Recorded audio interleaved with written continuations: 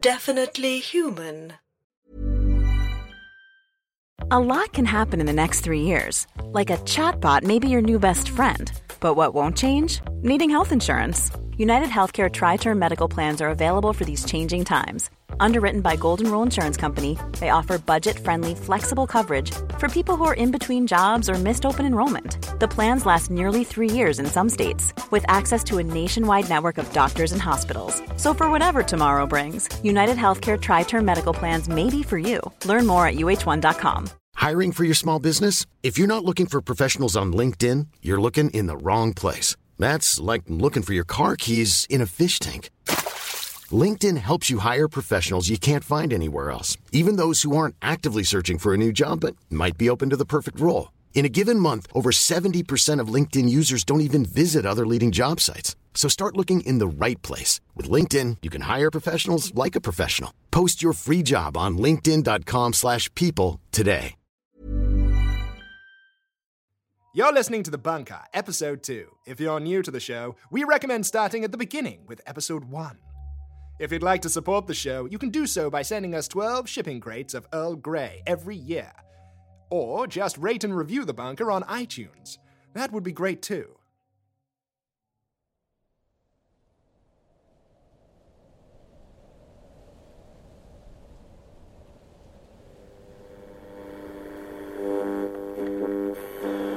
This is a public information announcement. In the event of nuclear war, environmental disaster, economic collapse, viral outbreak, robot uprising, or, more likely, a combination of all these things, you will probably be fine. Seriously. Don't even worry about it.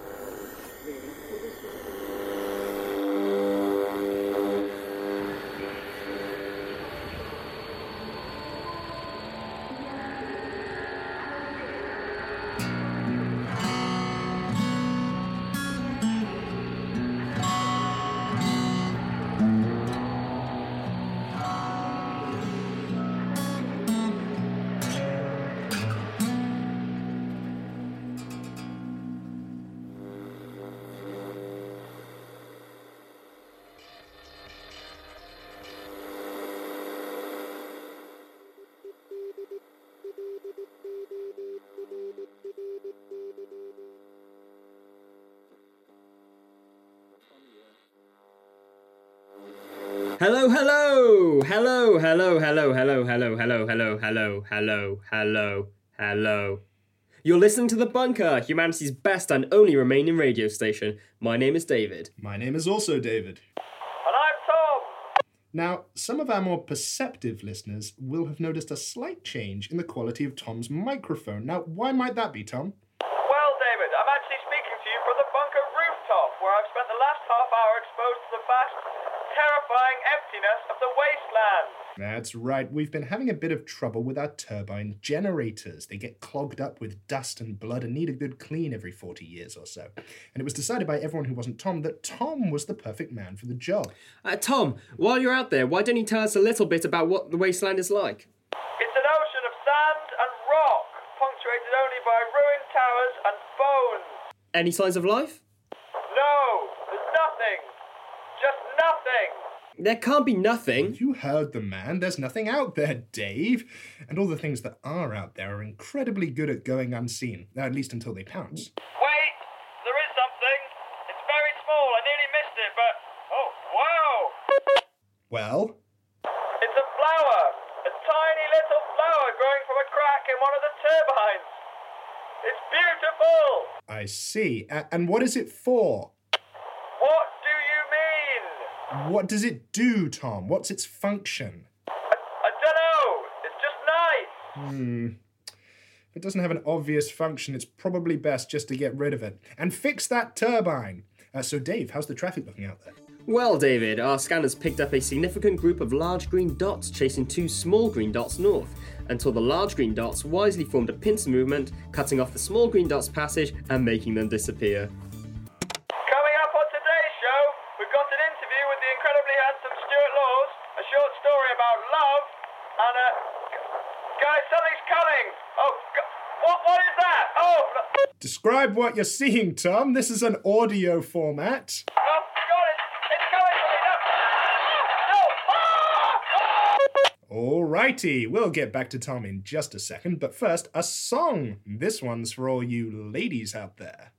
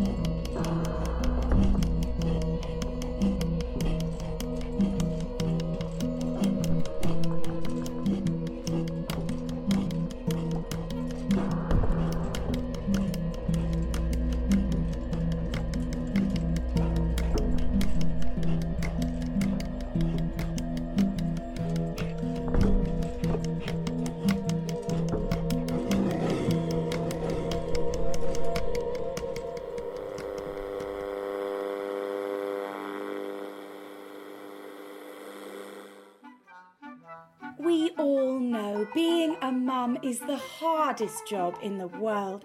You've just hung the washing out, polished the banisters, organised the garage, tuned the television, ironed the doilies, cooked, cleaned and mopped the kitchen floor, and it's only 9:30. I'm just about to pick little Timmy up from nursery, but... Oh no! I've left my keys on the kitchen counter. Now I'm going to get footprints all over my sparkling clean floor. Oh, could this day get any worse? Not with Huxley's Hover Slippers Deluxe. Dirty floors are a thing of the past as you glide around your home, a modern domestic goddess, 3 inches above the floor. I was surprised by how affordable Huxley's Hover Slippers were, and they're saving me time on housework. But, oh no! Here comes Dad, back from taking Rover for a walk, and they're covered in mud. Introducing Huxley's Hover Slippers for men and Hover Paddies for dogs, in all new manly styles such as blue and football, plus exciting new flavours like sausage. Now we'll never have to touch the floor again! Put all your problems beneath you with Huxley's Hover Slippers, powered by dark matter.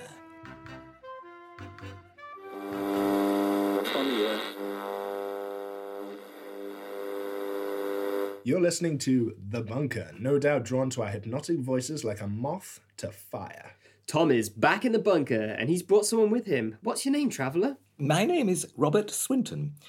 I met your friend outside, and he was kind enough to invite me in for powdered soup. By the way, I do apologise for startling you, Tom. That's all right. No harm done.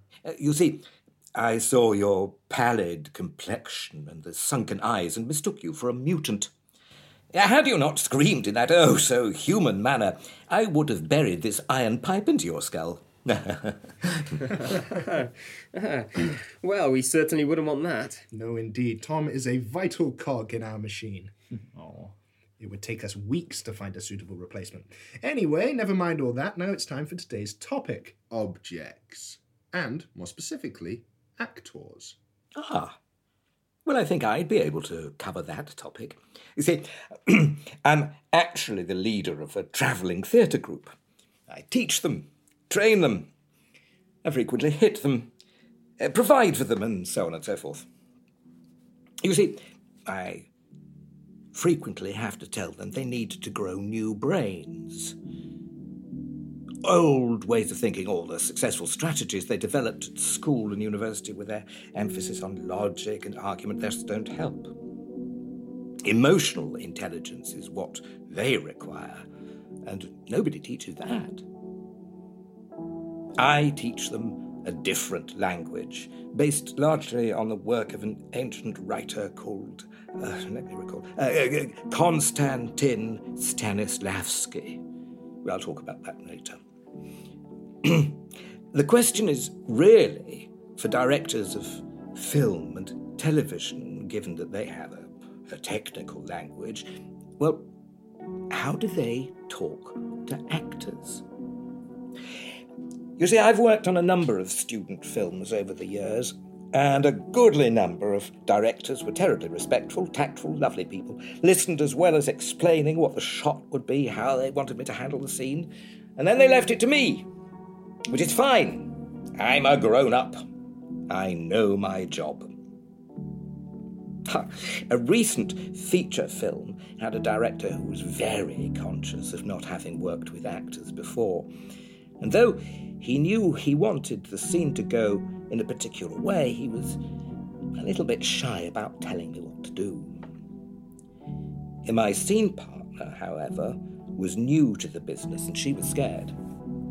She found it very difficult to understand what was required, and so there were more takes than there need to have been. And as we all know, time is money. So, how is this avoided? Well, understanding how we train actors, how they think, might be of some use to people. There's the obvious stuff, use of voice, range, shifting the default voice, i.e. the natural voice of the individual, so that a deep voice, rather like mine, can extend to higher notes than usual, and vice versa. Flexibility of tone. So a nice, soft brown voice could develop a harsh, cutting edge. Modulation. Flexibility. The muscularity to change tone or volume on a sixpence. In fact, as fast as a thought, which is, of course, as fast as lightning. And physicality, changing the whole rhythm of the body. Laban, an ancient practitioner, often used for many, many years by movement teachers as part of their work. Well, Laban talks of energies such as dab, punch, flute, direct and indirect, so that the actor can escape his own innate physicality and adopt a whole new set of characteristics. I was once asked to play a heavyweight boxer. You may have noticed I'm only 5'6". So I thought of a friend of mine who could handle himself in a fight. Whereas, without this pipe, I would just run away, whimpering. So, I adopted his physicality, walking more from the pelvis and with a different level of self-confidence. The body responds to the imagination and adopts the posture instinctively, but can only do this because the body has been trained to a level of flexibility that allows the actor to do it. In my case, I was trained in Martha Graham dance technique. It was like learning a completely new language. I loved it. And it hurt. But that's all technique stuff the actor's done and got habitual about. And it shouldn't be necessary to remind him of how to do it, though occasionally you may have to prompt him or her to do something better. But now, the acting. There are loads of theories on how acting should be done, and loads of directors who claim to have uncovered the secret of acting. And like all pioneers of new ideas, they tell us this is the right way, the only way, and they are the only person who can teach it. Meisner, Michael Chekhov, the Russian school, the theatre of cruelty, Grotowski's poor theatre, physical theatre. The truth is, there really isn't that much disagreement about the basics. The point is to create a believable character, believable action, a believable illusion. So, the acting. Common language for actors. Objective, action, backstory, emotional recall. That's what you need to know. For each chunk of action, the character has a want or a need. Generally, this is called an objective. So, My objective at the moment is to earn my bowl of soup. The problem is, you want me to talk about acting. And so I can't achieve my objective until I've finished talking about acting. How I do this is by possibly speeding up my conversation. That is my action. What I do to achieve my objective. Objectives, of course, are not always achieved or achievable. But should you fail to give me my soup, I have this large iron pipe. Now, this sounds incredibly straightforward. It is. But students find it very difficult to identify what the objectives are, and even more so, the actions that they might play. Actors, oddly, often forget actions. But if you have a clear objective, clear previous circumstances, those things that have happened immediately prior to the scene, the actor should choose how he wants to affect his scene partner or partners in order to achieve his objective by pure instinct. Professionally as a director, I rarely talk about actions, though I occasionally do have to ask, so what are you playing on that line? Because either the actor isn't doing anything at all and it feels empty of meaning, just words said because they're in the script rather than inhabited, or else the action he has chosen is glaringly inappropriate to achieving his objective. Now, previous circumstances are really your business as the director. Clarifying what the actor thinks about the situation the character faces will ease his anxiety and his understanding. And with no rehearsal, it saves time on set, particularly in terms of the dislocation of story timeline necessary in filming. Context also needs discussion, understanding the world of the film, the themes of the film, or the world of the character in particular. All of this is a useful way of calming the actor and starting up a conversation between director and actor. So, how to talk to an actor? The terminology of objective, action, and previous circumstances is so familiar to us. It's a useful shorthand. Then there's emotional recall. Have you ever been in a similar situation to the character? Or what's it like in your life? These are useful prompts, though frankly, any actor worth employing uses this instinctively. And if they aren't doing so, they may just be scared. If it's an extraordinary situation, unlikely to have been replicated in their experience, such as science fiction, the language of objective action and problem still work. You may not need to say all this. You may not need to say anything. But if it's a question of fine-tuning something that's right, fine-tune it the way you want. But be aware they've gone through a process of preparation, and it's as well to know what that process is. And when they produce something different from what you imagined, and it works, be grateful. I always say I make myself look cleverer than I am by incorporating the creativity of the people around me. Right. Questions? No, I can't think. No. Oh, come on! Try! I've been talking for a long time. Listen, that's the problem.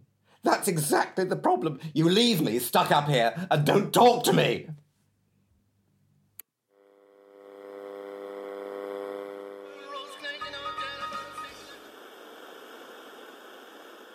An American shrimp trawler working the waters along the Florida Straits normally has a good catch.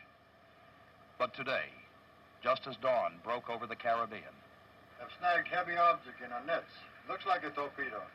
Unable to hoist aboard and examine. Request assistance, over. It's February, your country's designated month of love. As is tradition, the price of confectionery, flowers, and masturbation eggs have dramatically increased. Restaurants are taking bookings, and generic, mass-produced greetings cards are pumping out of our factories. Yes, love is in the air. Church bells are chiming, birds are singing, hearts are fluttering, and Cupid is loading his rifle. So get out there and contribute to our economy. There's all sorts of authorized romantic gestures you can make. Go out for dinner. Go to a movie. Buy chocolates. Buy cakes. Buy roses. Buy lingerie. Buy jewelry. Just buy! This is the only chance you'll get this year to tell that special someone how you really feel. So follow your heart, boys and girls. Follow your dreams.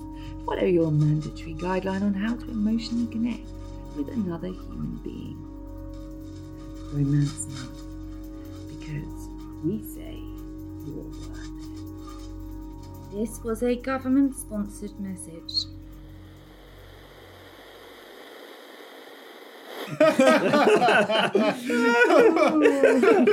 Oh, good. Yeah. You're listening to The Bunker with David, and Tom, the humble and somewhat handsome champions of the wastelands. We've just been going through some of your letters where you spill out all your hopes and dreams, loves and losses, and I have to say they are very funny. Does anyone know where Rob got to?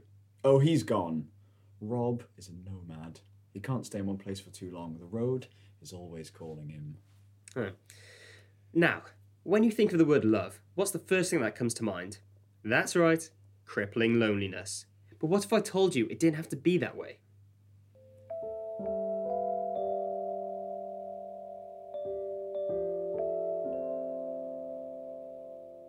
Lonely Hearts is a brand new section of the show where we help you, the listeners, find true love and or things to hump.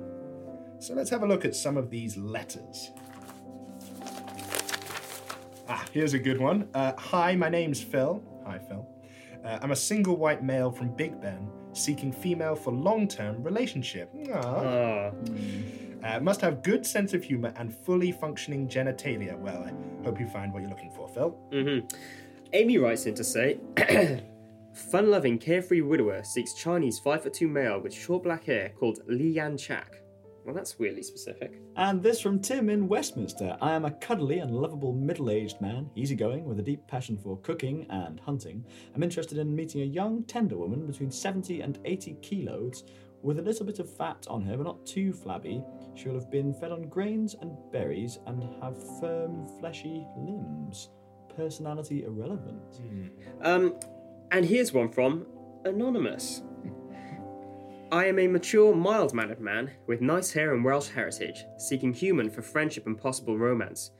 I live underground with my housemates, but sometimes yearn for something more than my isolated existence. Will you sweep me off my feet? Wow. Wow, that last guy sounds like a real loser.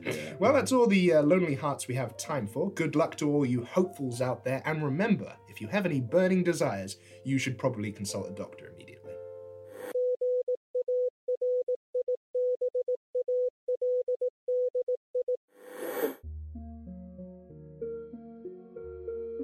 There's a great visual gag in the third Naked Gun movie. The camera pans slowly up Anna Nicole Smith's legs, but exaggerates their length and gives an extra pair of knees.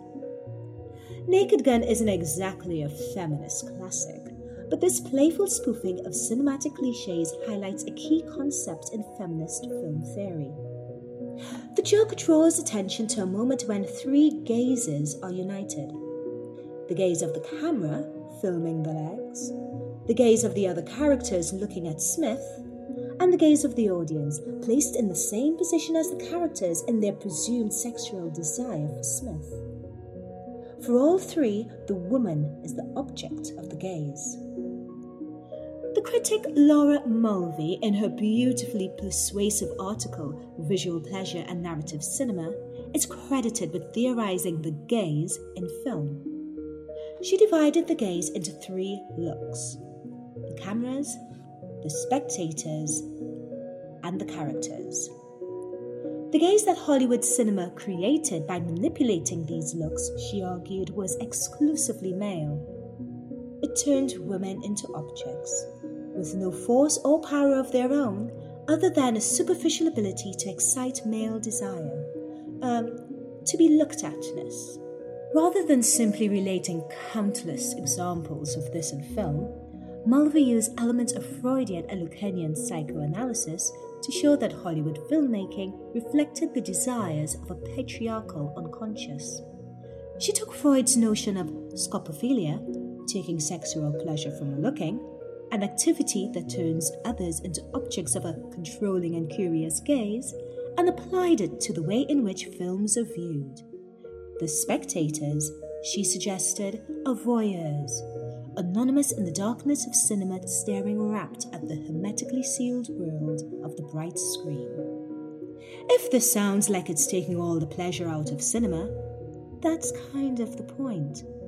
Sometimes you have to question where you're getting your pleasure from. It might seem fun to enjoy the privileged position of the oppressor, but it may not be worth it. As storytellers, we have the responsibility to face this kind of ugly truth. Wow, what a great time I'm having today. Love is in the air, just generally, I mean. I'm personally feeling revitalized and purified after last week's ritual sacrifice, and it really feels like it's been a great show so far, am I right? Well, I haven't really... How can we top this? How could it possibly get any better? Oh, wait a minute. Are you thinking what I'm thinking? Oh, you know I am, Dave. It's time for tea and mini pancakes.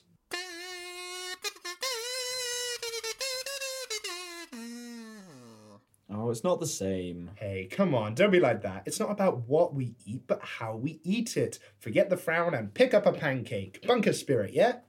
Guess. Great. Now, for those of you unfamiliar with the show, tea and biscuits, mini pancakes, is the time where we take a moment to savour the little things in life, the things that make it all worthwhile. If you want to join in at home, it's easy enough. First, you get your nice hot mug of tea, then you get your biscuit or pancake, and you dunk. Come on, Tom, give it a go. Okay.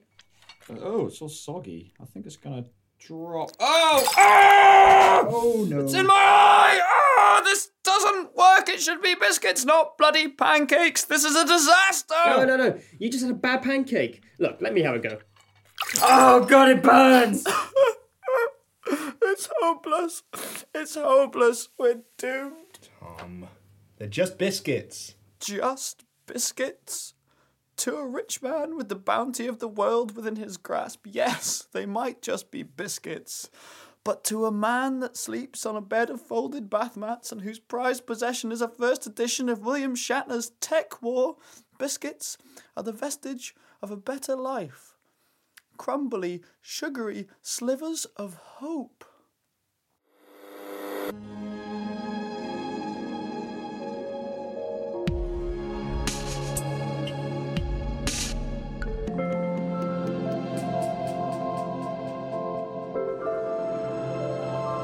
Marine geology and how the ocean bottom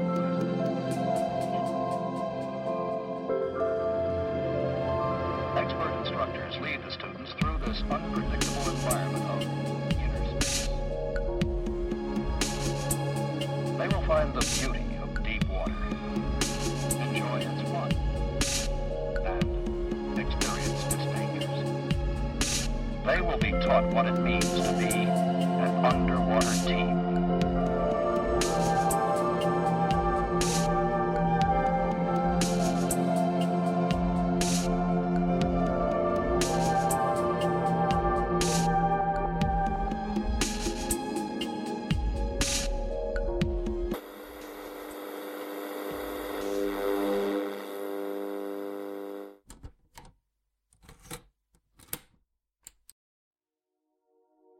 I was 17 when I met Kim, and I knew she was the one. Oh, she was perfect. She understood me, loved me. I felt safe. We both did. We moved to London together, far away from the comfortable countryside that I'd loved. And London was different, intense, big. By 24, I was an alcoholic. It started innocently enough, but over time I didn't know when to stop. I blame my parents. Kim left me. She had no choice, really. And I don't blame her, I'd become unbearable. We used to spend whole weekends together, just lying in bed and eating cake. Every morning I'd wake up and she was already dressed for work. I'd kiss her goodbye. She tasted of cold tea and toothpaste and love. So I cleaned up my act. I gave up drink for good, and I got a job as a fumigator. I did all this because I knew that I wanted to be with Kim. I just had to prove to her that I could be the man she wanted me to be. Everything I did was for her. So one day I got a call from this guy who was unhappy with some work I'd done at his house. It was this old guy called Derek. He lived out in some rural area, surrounded by woods, which was actually great because it gave me a chance to get out of the city. Derek was worried about this mould that was growing in his basement. He seemed to think it was dangerous. In fairness, it did seem pretty bad. The mould was white and slightly sticky, and it covered a good portion of his basement, occasionally popping and bubbling on the walls, letting out little clouds of dust. I was fully protected in my usual gear, so I set about poisoning this mould, but it only made things worse. In the end, I told Derek I'd have to burn it. He was all for it, praising my initiative and hacking up great globules of spit.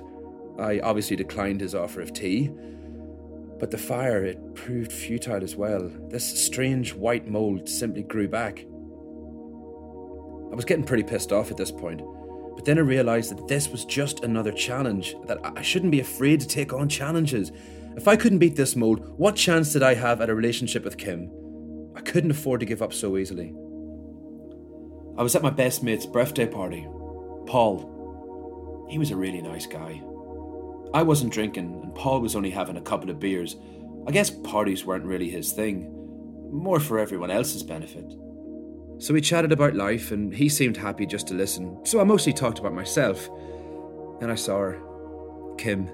She'd come with her friends, who were friends of friends. I suppose it was inevitable, really. I spoke briefly to her best friend, Stacey. She didn't think much of me. That's okay. I didn't think much of Stacey either. Stacey was a bitch. Kim and I danced, and then we snuck away to be alone. I told her I loved her, and she cried. Then we kissed. She tasted of red wine, cigarettes, and lust. Still couldn't destroy the mould, no matter how much I tried. I scrubbed it with everything I could get my hands on. I started experimenting, mixing concoctions, poisons, gases, liquids. Nothing worked. And all the time I was there, Derek coughed and coughed like his lungs were literally trying to crawl out of his throat. Oh, God, it was disgusting. Kim was going to university. I don't know why this was such a blow to me. I should have expected it. She was a bright girl, She seemed different too. Older. We continued to see each other after the party, but it wasn't like it used to be. I was losing it. I couldn't let her go. I put too much into getting her back. I knew somehow, deep down, she wanted things to be the way they were. When we were young, before all the problems. And then one day, I did it. I made the perfect poison. It was a mixture of all manner of things that thrown together in my shed. By the end, I was drenched in the rancid stuff myself. I had a rash for a few days, but after that, it was fine. And it worked. It killed the mould. Got rid of it all. Jotted down the ingredients in case I needed to make any more. But I'd done it. I could do anything. Derek asked me for more of the poison. I told him no. If the mold came back, he'd just have to call me up. I don't give handouts. I wasn't a flake anymore. I had some authority. He just coughed, his defining feature. He coughed up so much he hacked out blood. Gross. Kim sat opposite me in a small cafe, eating a blueberry cheesecake, and telling me that actually it really was over. She could be so matter-of-fact sometimes. She spun me this bullshit tale of wanting to make a life for herself. Get out into the real world, live, that old cliche. She even told me to move on. She couldn't even be honest with me. I know the reason why she was leaving. It was me. It was always me. I was too this and too that, too much and not enough. I wasn't good enough for her. Not yet anyway. She wanted me to prove myself. It was around this time that Paul got sick. I'm really sick. He was bedridden. He kept asking for me, but I was really busy. You know, trying to sort my own life out. I went running every morning. I worked hard. I went on a diet. I wanted to be the man I knew I could be. For Kim. Paul died. Not long after. Apparently he just threw up blood until he passed out. Oh man. I visited Kim at her flat and she was preparing to leave to go to university. She was going to have a better life, studying whatever it was that she wanted to do. I told her that I could change. I could fit my life around hers. She was upset because Stacey was sick and she was worried that she was going to die. I mean, I could understand her being upset, but I still wanted to talk to her about the two of us being together. In the end, she got angry and told me to go. After that, I felt at a loss. Stopped going to work. Even though I was getting more calls than ever. I'd never been so popular, but I couldn't bring myself to leave the house. Eventually, I decided I'd see Kim one last time, and if she rejected me, I was prepared to move on, but I was pretty sure that she wouldn't reject me. Not this time. That time in the cafe, she had kissed me. A kiss goodbye, she said. She had tasted of blueberry cheesecake and coffee and regret. When I got to Kim's flat, she didn't turn me away. She wanted me there to comfort her while Stacey screamed and screamed in pain. Stacey was really sick now, and other people seemed to be catching it too. Even Kim was coughing. I felt fine. Stacey was lying in bed. Her room stank of shit and blood. She was grey. Her skin was peeling. Her eyes were rolling in the back of her head. I just remember her family all stood around her crying. I felt Kim squeeze my hand as she sobbed. Oh, that felt really good. Then Stacey started vomiting. It was sick at first, you know, and then it was blood, and she started kicking, and she scratched at anyone who tried to comfort her. Eventually, she slid off the bed, just lay still. Legs propped up against the wall, head on the ground, eyes staring blankly into space. Nobody moved or said anything. The city became quiet. A lot of people had died of this illness, but I'd been in the same room as Stacey and I felt fine. I mean, healthy even. Kim was too distraught to answer my calls, which I thought was very unfair, considering I'd been with her when her friend had died and I'd stuck through it, even though it was horrible. I stopped getting calls for work too. Even though the mold was everywhere now, I could see it all around the city. The dust was heavy in the air, raining down like ash over everything. All I could do was think about being with Kim, changing for her. I wouldn't let her go. I knew I could change and I knew I could win her back. People stopped going out. They barricaded themselves in their homes. The news reported that things were getting worse and there was no way to combat the virus. You know, classic scaremongering. I went out more. I'd never really liked crowds before. So it was nice that the city was so empty. The dust still snowed down, swirling in the wind. It collected on the ground and my feet left tracks in it. The city became a winter wonderland, almost. I mean, I knew it was just that ugly mold, but it looked pretty from a distance. After a few months, the city felt empty. Like I was the only person on the entire planet. But I was okay. I didn't want to speak to anyone. I visited Kim just one last time. Her door was open, so I let myself in. The house was still, silent, like every other house now. Snowflakes of dust were falling all around, and the look on her face told me it was over.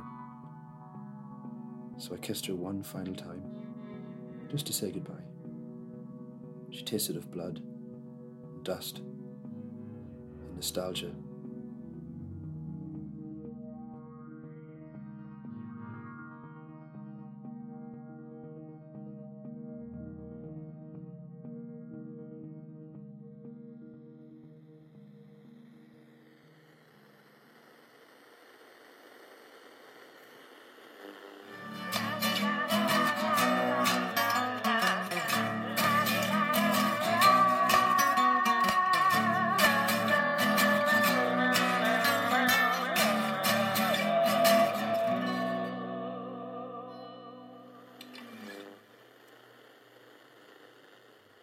You're listening to The Bunker. We are preaching the peace. You said it, Dave. We're surviving with style. That's right, Tom. We're riding the waves of radio. Yes. This is The Bunker, the only transmission you're likely to hear. Quite. The bunker, a crumb of comfort in the vast oppressive monotony of a blasted, irradiated wasteland. A little on the nose. So, David, what's the interview we're playing today? Well, I thought we could dust off the old interview with Stuart Laws, the filmmaker, producer, and stand-up comedian. He makes some rather interesting points.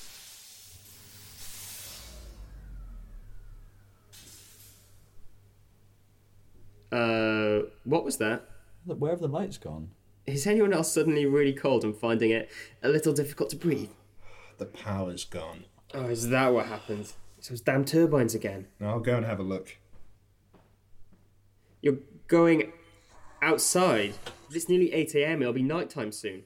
I'll only be 10 minutes. Play the interview. I'll be back before it's over.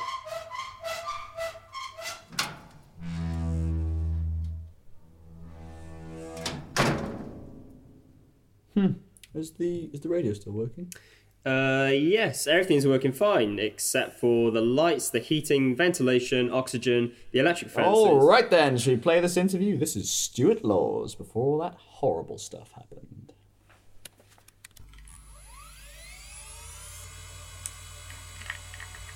Stuart Laws is a writer, director, producer. He is a founding member of Turtle Canyon Films. This was formed in 2008, but he has been making films since 2002. Their output has been prolific, with 5 feature films and dozens of short films and sketches made. Aside from being a filmmaker, Stuart is also a stand-up comedian. He joins me today to talk about filmmaking, his thoughts on creating a stand-up comedy show, and what products he uses on his beautiful hair. Hello, Stuart. Can I call you Stuart?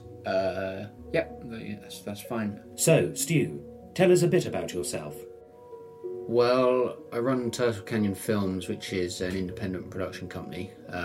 We're based at Pinewood Studios, and we started basically out of a corporate company.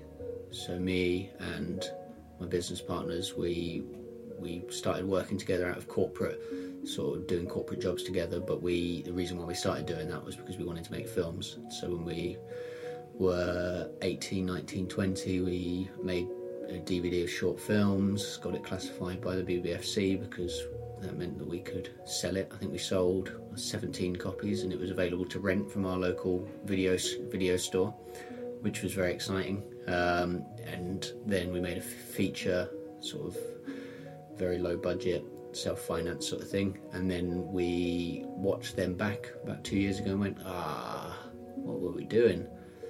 So now we're at a stage where we've sort of, in the past few years, we've sort of taken all of our corporate experience, all of our experience sort of mucking about making films without anybody watching them, and are actively trying to make films that people would watch now. So we've been sending them off to festivals rather than leaving them on hard drives, developing new feature films, and sort of just trying to get them out there and watched by as many different people as possible. So I've directed a few, I've written a few, but we like to collaborate, and we think that's a really key thing with films, is that it's a collaborative thing. And so we've worked with writer-director teams and just purely been the producers on a film, and we've taken on writers' projects and sort of developed it further and directed them ourselves. So it's a big mixture, and we like to sort of use the online world as much as possible and sort of create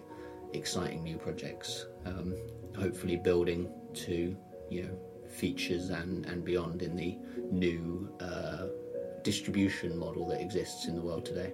Gosh, you're pretty. How do you stay in shape? Well, I think just a natural metabolism. Very little work goes into it, and if you were to see me with my top off, I think you would probably restructure your question. You're so funny. How are you so funny? Well, I guess with stand-up comedy, the narrative element is it's important for an audience to have a grip on who you are. When I started, I started just purely because a friend had started doing it at university and had sort of encouraged me to, and there was an open mic night on, and just went along to it. And basically I didn't understand it at all. I didn't even watch that much of it. I had barely been to any sort of live comedy, and I just wrote down a load of different thoughts and sort of started to perform it. And then for a few years I sort of honed it and got rid of some of the really, really atrocious stuff and replaced it with deeply mediocre stuff. And the problem I found is that I would do one gig and it would go really well, and then I'd do another gig and it would go terribly, and I couldn't work out what was going on. And obviously that can happen, to anyone at any level, but as I went on I realised I wasn't enjoying it very much, and it was partly because I wasn't sort of happy with who I was on stage. I was quite a sort of schizophrenic character on stage, sort of delivering a one-liner and then doing a slightly elongated story and then doing a standard joke and skipping around and talking about an occasionally offensive thing and then really whimsical, silly stuff. And the audience couldn't get a grip on who I was. So sometimes when it all worked perfectly and the audience was right balance, it worked, and other times it didn't. And so it took a while for me to realise that the audience has to understand you, and then you need to start introducing sort of elements of narrative. And so I did my first hour show last year at the Edinburgh Fringe. It was called Stuart Law's Absolutely Will Not Stop Ever Until You Are Dead, brackets 1 hour show. And that did have a narrative. It talked about sort of my life. Largely I've considered myself as sort of quite an omega male, or little spoon, as I define it in the show, and I sort of find someone in the audience who I sort of see as more of an alpha male or big spoon sort of person, and the show sort of has a narrative of sort of a big sort of opening and a sort of attempt to doing a lot of audience work and sort of sowing the seeds of this sort of big spoon sort of narrative. And then I go into about a 20-25 minute bit about sort of myself growing up and sort of the more omega things that I used to do, spending most of my teenage years playing Championship Manager 2, finding a power animal at Centre Parks, and sort of all these sort of little things, and my dad taping movies off the TV for me, and that being my sort of glimpse at the adult world and sort of trying to be more grown up. And it finally builds into sort of taking all that audience interaction from the start into sort of a finale where I get to become the big spoon by spooning the other little spoon in the audience, and then I get the big spoon out, and the other little spoon gets the spoon. The big spoon, everyone becomes a big spoon, and that's the sort of the ending. And so I deliberately, over the years of writing the material, sort of noticed that there was this thread of me sort of being sort of an inferior thing. And stand-up, that is sort of where you're supposed to put yourself in a way. You're supposed to say, hey audience, I'm not quite as good as you, so it's all right for you to laugh at me and the things I'm doing. And so I realised that was the storyline that I had to go with. And so then just finding the rhythm and how it built to that ending, and how it then gave the audience sort of an uplifting ending as well. It wasn't just me sort of getting to become the big spoon, and the whole hour wasn't just about me, it was about the audience as well, and going on this journey and everyone being together. I mean, when I say it like that, I go, well, that sounds quite good. There was one person who said it was the worst show that he'd seen in Edinburgh that year. He was a reviewer. He was the first reviewer that came in, and it was a great show. I really enjoyed it, and like the whole audience, I'd sort of had really nice feedback from people. Was like, oh great, I knew there was a reviewer in, look forward to that. His pull quote he gave me in his review was natural comedian ... Amy Belozzi, I'm not Australian ... kill me now.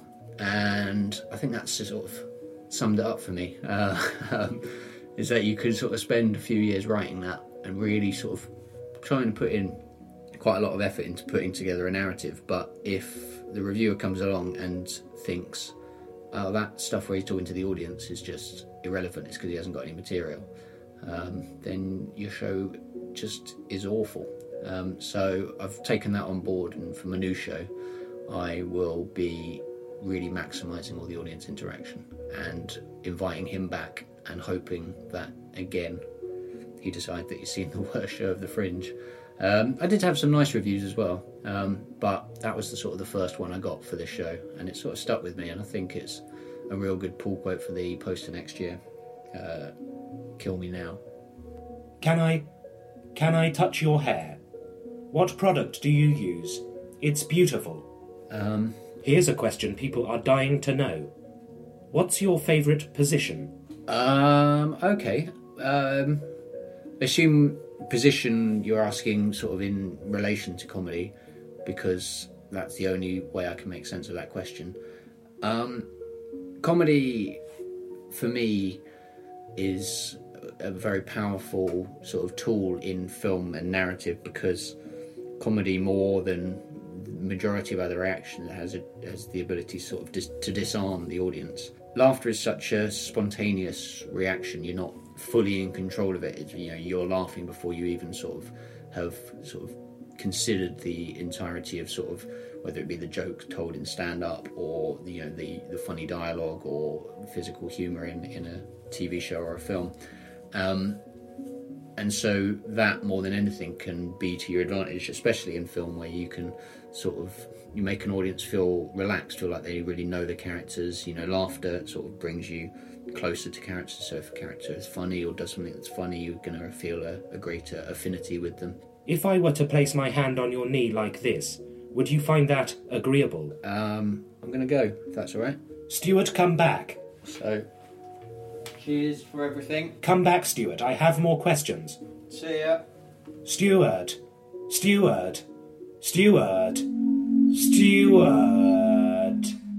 You're listening to The Bunker. My name is David. And I'm Tom. The other David still hasn't returned from fixing the turbine, which means Tom and I are still sitting in complete darkness while the oxygen in the room grows thin. It sure is cold and dark in here.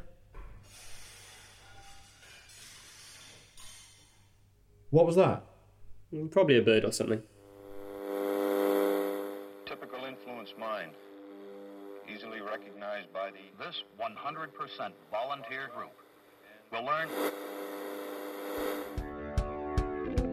Are you sad and alone? Looking for someone to share your life with? Never been kissed? Never been touched? Are you tentatively seeking a matchmaker to guide you on your journey to love? Do you want to be on television? Welcome to Love Castle, a show that pits hopeful romantics against each other in a thrilling battle of hearts, hormones, and carnal hunger. 12 men and 12 women getting down and dirty for 12 weeks. Who ends up in what and where is totally up to the public, who vote for their favorite couples at the end of each episode. Every intimate, meaningful moment between you and your potential partner will be recorded, cut, heavily edited, and shown to millions of people around the world to temporarily amuse and distract them from their awful, awful lives. Love Castle is your chance to find love. Send us your audition tapes now. Love Castle, a brand new reality TV experience now in 4D and smell-o-vision.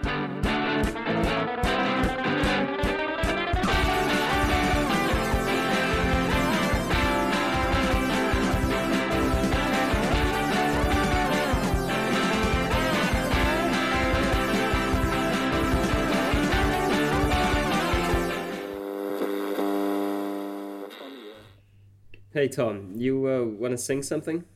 No, I don't really know any songs. I'll just sing something, anything. Happy birthday. No, not that.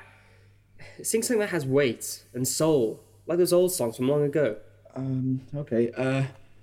Oh, baby, baby, how was I supposed to know that something wasn't right here? Oh, baby, baby, I should not have let you go. And now you're out of sight, yeah. Show me how you want it to be. Tell me, baby, I need to know now. Oh, because my loneliness is killing me.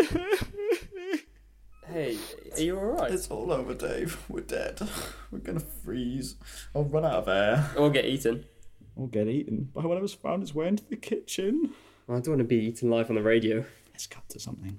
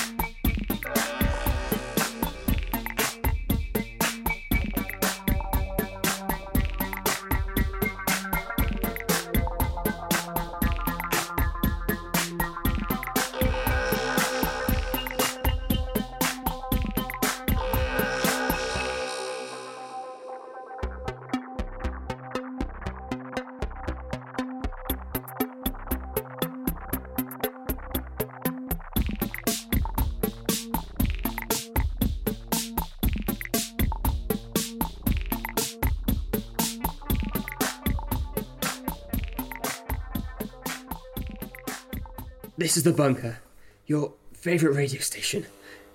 If you're out there, maybe say hello. Call in, have a chat. Is there anybody out there?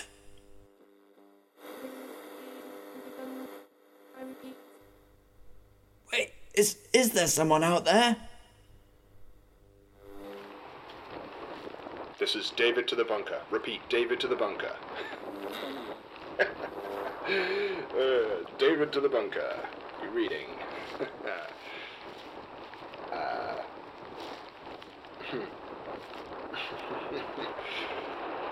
Guys, seriously, can you hear me?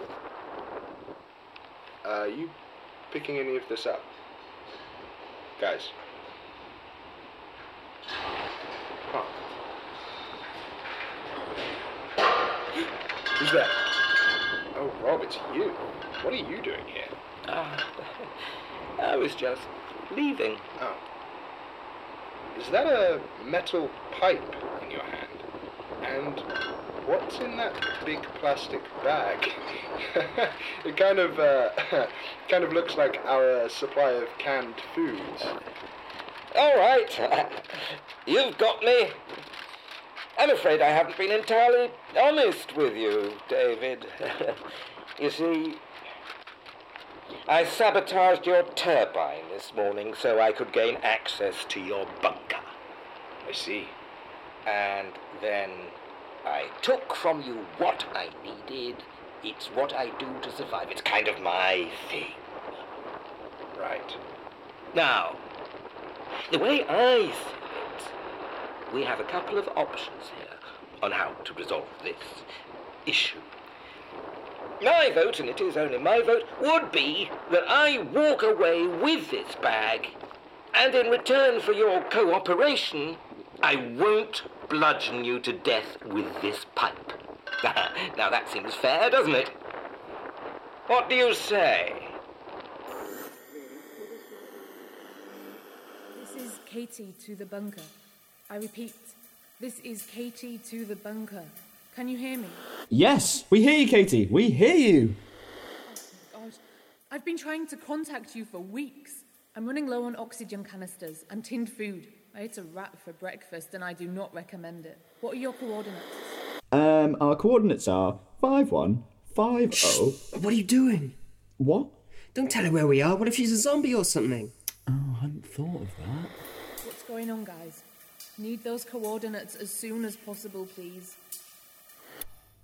So what do we do? I think we should wait till David gets back before we make a decision. Guys? But what if he doesn't come back? I say we should help her. We've given out our coordinates before. Yeah, I didn't realise people were actually listening before. We just can't risk it. Besides, David will be angry with us if we start making decisions without him.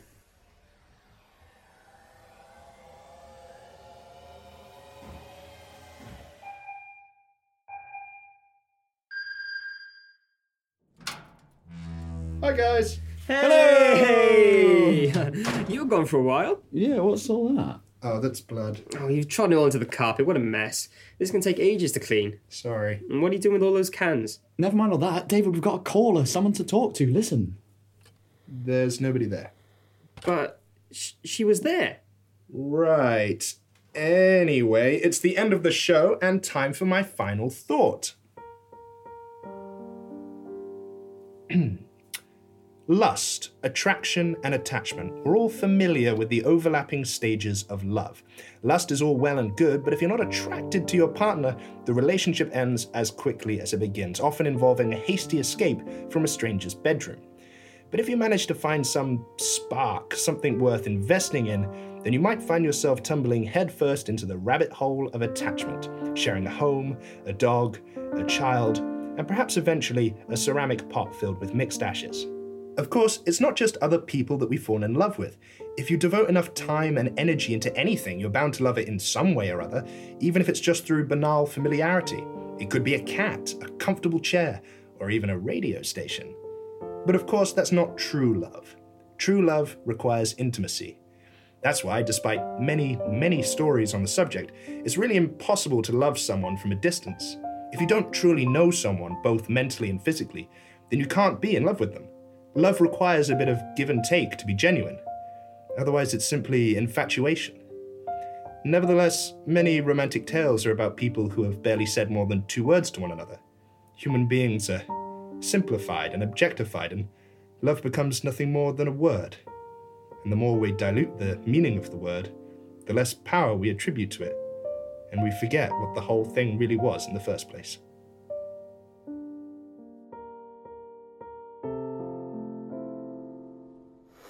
That was The Bunker, Crumbly, Sugary Slivers of Hope, hosted by David Knight, David Price, and Tom Dalling.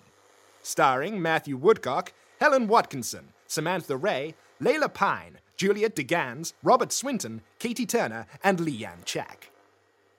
Today's topic was written and performed by Robert Swinton. The short story was performed by Ben Keenan. The interviewee was Stuart Laws. The music was by Kia Doherty, Jonathan Day, Ben Osborne, and freesound.org, and the songs were Mr. Carnifex by Jonathan Day and Quiada by Call Me Greenhorn. This episode was written by David Knight, David Price, and Maximilian John, and edited by Tom Dalling. For more details, visit thebunkerpodcast.com and follow us on Twitter @bunkerpodcast. All right, we're done here. Goodbye.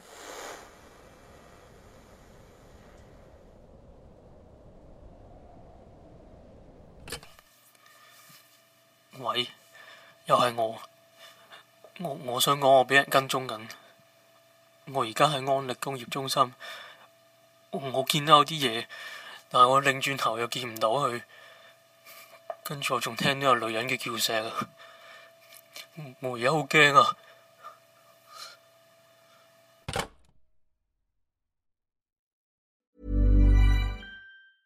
Planning for your next trip?